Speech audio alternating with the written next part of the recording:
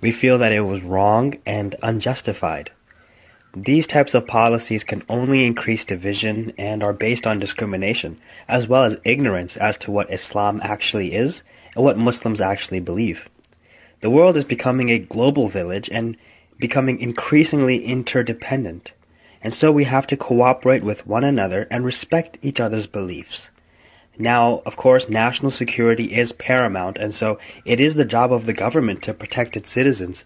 But these policies should not discriminate on the basis of ethnicity or nationality or religion, as this will naturally cause a reaction that we are seeing in these protests after the order was made. But you can't deny that Islam has been presented in a concerning light, particularly with the emergence of the likes of Islamic State. So what we're doing is we're inviting all people to visit trueislam.com to see what Islam's true teachings are and to sign up as a Muslim ally.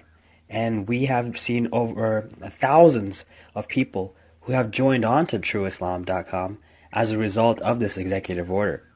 Also, as a result, we've seen an increase in people wanting to help Muslims out and wanting to visit a mosque. And so, our coffee, cake, and True Islam events that we hold across the nation in America, over 50 happen every single week.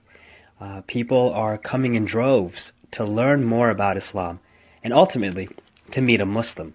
So are you saying that Trump's executive orders banning the entry of immigrants from predominantly Muslim countries was an attempt to paint Islam in a global negative light? Now, one of the problems is that 62% of Americans don't know a Muslim. This was a survey that was conducted by Pew Research a couple of years ago, and this is an uphill battle that we are fighting, considering there's only about 3, maybe 5 million Muslims in America, and a lot more, hundreds of millions of people in America who just are never going to encounter a Muslim.